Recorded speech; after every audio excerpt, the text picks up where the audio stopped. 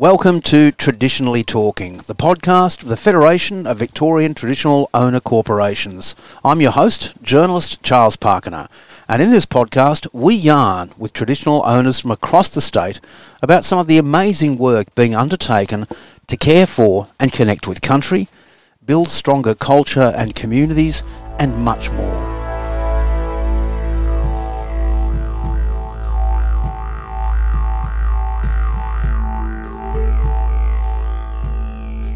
The Federation of Victorian Traditional Owner Corporations acknowledges all traditional owners across the land now known as Victoria.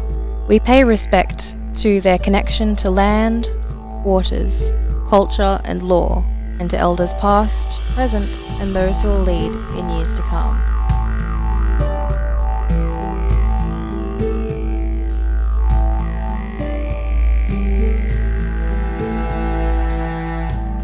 Joining me now on the podcast for our very first Traditionally Talking Federation podcast is the CEO of the Federation, Paul Paton, a Gunnai and Monaro man who's been at the helm of the Federation for about 2.5 years now, Paul, is it? You're on 3 years next month, Charles.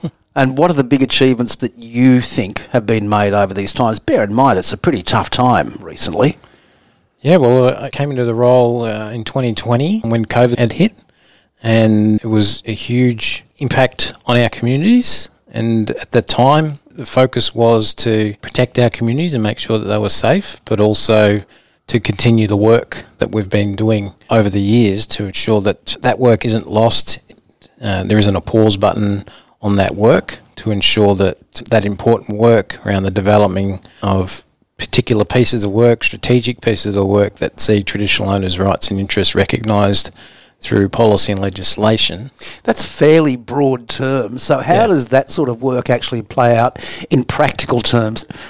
Well, I think we've been working for many years where we've reached our 10-year milestone this year in 2023, and we've been doing a lot of work over that time to have a voice for traditional owners, traditional owner corporations, to be able to have a political engagement with the government. And over that time, we've really achieved a lot, and we have to be able to speak in government language, be able to have a relationship at that level to make change. And for us to do that, we have to do it in a way that government can act on our rights and interests. So what sort of relationship do you have with the state government? We have a very, I would say, positive and respectful relationship with government. Government recognises the rights of traditional owners through mechanisms such as UNDRIP and the self-determination framework that it established in 2018, I think it was. And that relationship has been very robust. And for us, we need to be assertive about those rights and ensure that government is meeting its obligations around our rights. And to do that, we need to be able to have open and frank conversations, but respectful, and work in partnership with the government to be able to ensure that those interests on both sides are met. The Federation, as you've mentioned, started off 10 years ago, and this was the initiative, I believe, of 6 traditional owner corporations around Victoria. You've mentioned that this really is, essentially it's a peak body, isn't it, representing those organisations to government?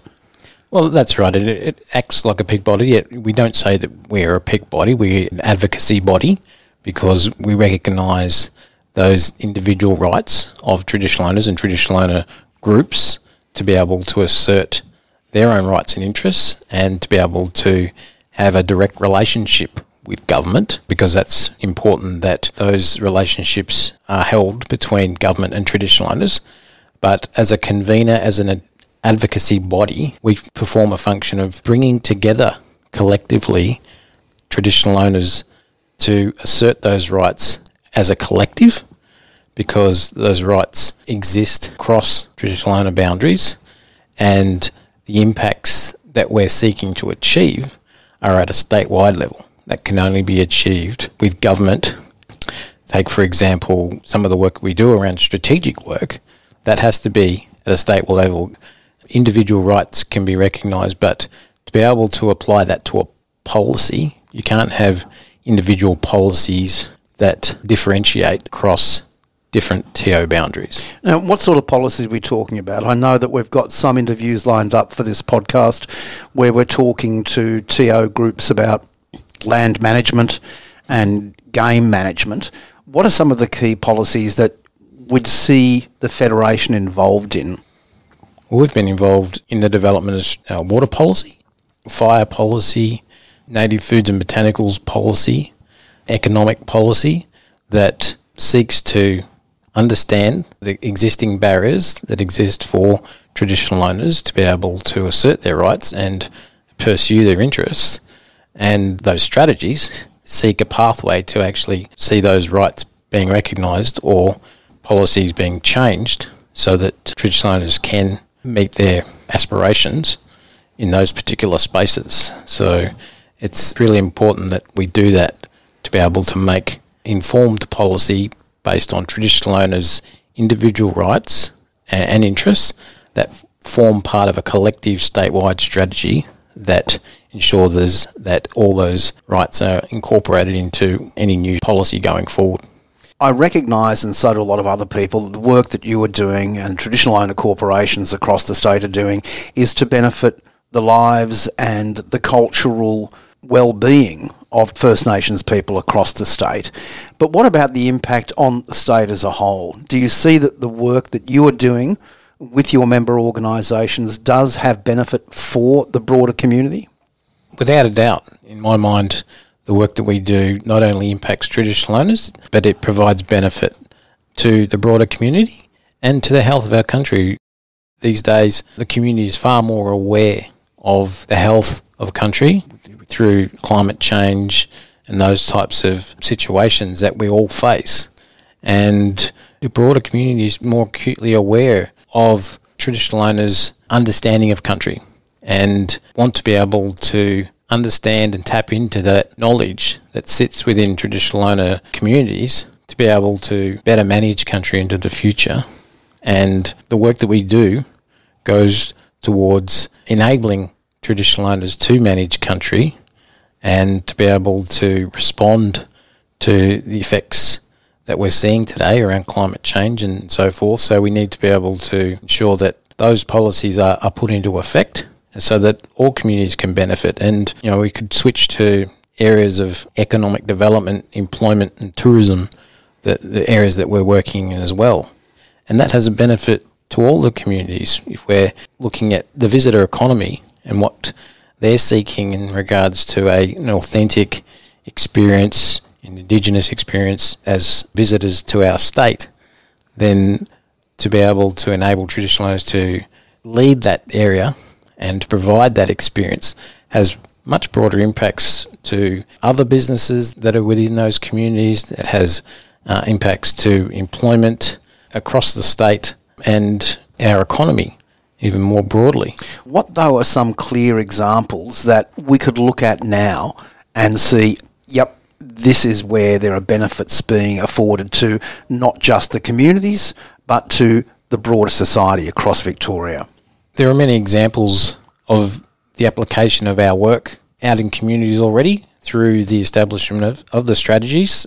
For example, the Native Foods and Botanicals strategy and the work that it's seeking to achieve and the outcomes it's seeking to achieve through the greater recognition and protection of Indigenous cultural and intellectual property, and how that applies in the Native Foods and Botanicals area to be able to recognise traditional knowledge. Is that a big issue out there in the community? Are there people who are essentially ripping off the ICIP of TOs? The Native Foods and Botanicals industry is heavily reliant on Indigenous knowledge that exists within the products that are being developed, and there is no recognition or benefit back to communities for that knowledge.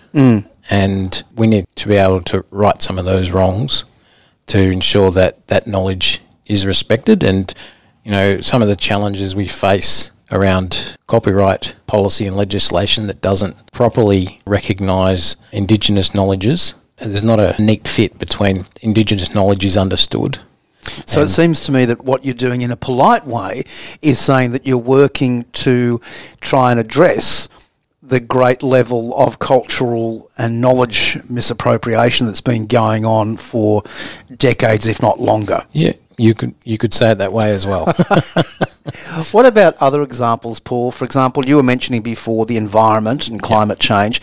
What examples do we have when it comes to land management? There are many examples. The cultural fire comes particularly to mind. We've used fire for generations, thousands of generations, to manage country, and we see examples over recent decades with significant fire events, particularly in this state, one of the hottest states in the world for fire. And that's because we haven't tapped into that knowledge in the way that we manage fire as a state. There are examples, particularly in Gippsland or up on Jarrah country, in Jarrah country, just to name a few, and there's many others as well, where our mobs are out on country working alongside state agencies, undertaking cultural burns to be able to reduce fire load and protect communities, as well as restore cultural knowledge and cultural custodialship over country. So they're the types of impacts that we see by the work that we do, that having government working in partnership and invested in this process to be able to have that impact on the ground. Paul, there's obviously a great deal that's been done over the past 10 years, and over the course of this podcast, we'll definitely be looking at some of those initiatives, including the fire management and the ICIP, those examples you've already given. What about the next 10 years? The Federation's not going away, there's no doubt about that, it's firmly established. What do you have in mind for the Federation, at least for the foreseeable future, maybe not the next decade? Over the past 10 years, there's been a significant amount of change in Victoria.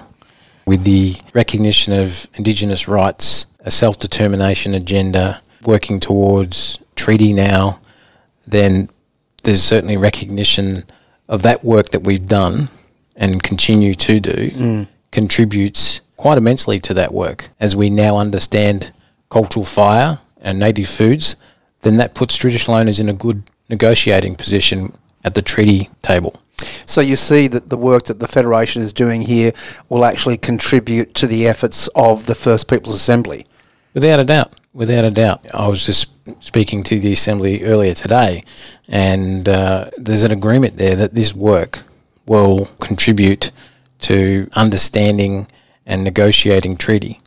So we want to continue to do that work. We want traditional owners to be able to come to the negotiation table in the best position, and how we can support treaty readiness for traditional owners is a question that we're now asking ourselves as well as traditional owners. How do we support treaty readiness? What does treaty readiness look like?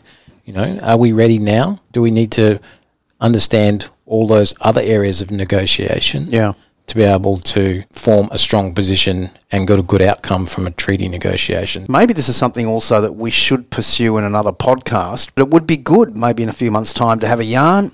Where does the Federation fit in to treaty readiness and preparedness right across the state? Aside from working with the Assembly, what are some other goals maybe that you personally have for the Federation? Yeah, well, we want to continue to support traditional owner corporations in their goals, ensuring that their rights are being recognised. But we're also sort of asking the question about how can we better serve traditional owners? How can we support them in their nation-building activities? Do they need research done in a particular area to support their treaty readiness? Can we be partners with them? Can we support innovation and development that supports their growth and futures? Paul, until next time, thanks very much. Thanks, Charles. Great chatting with you.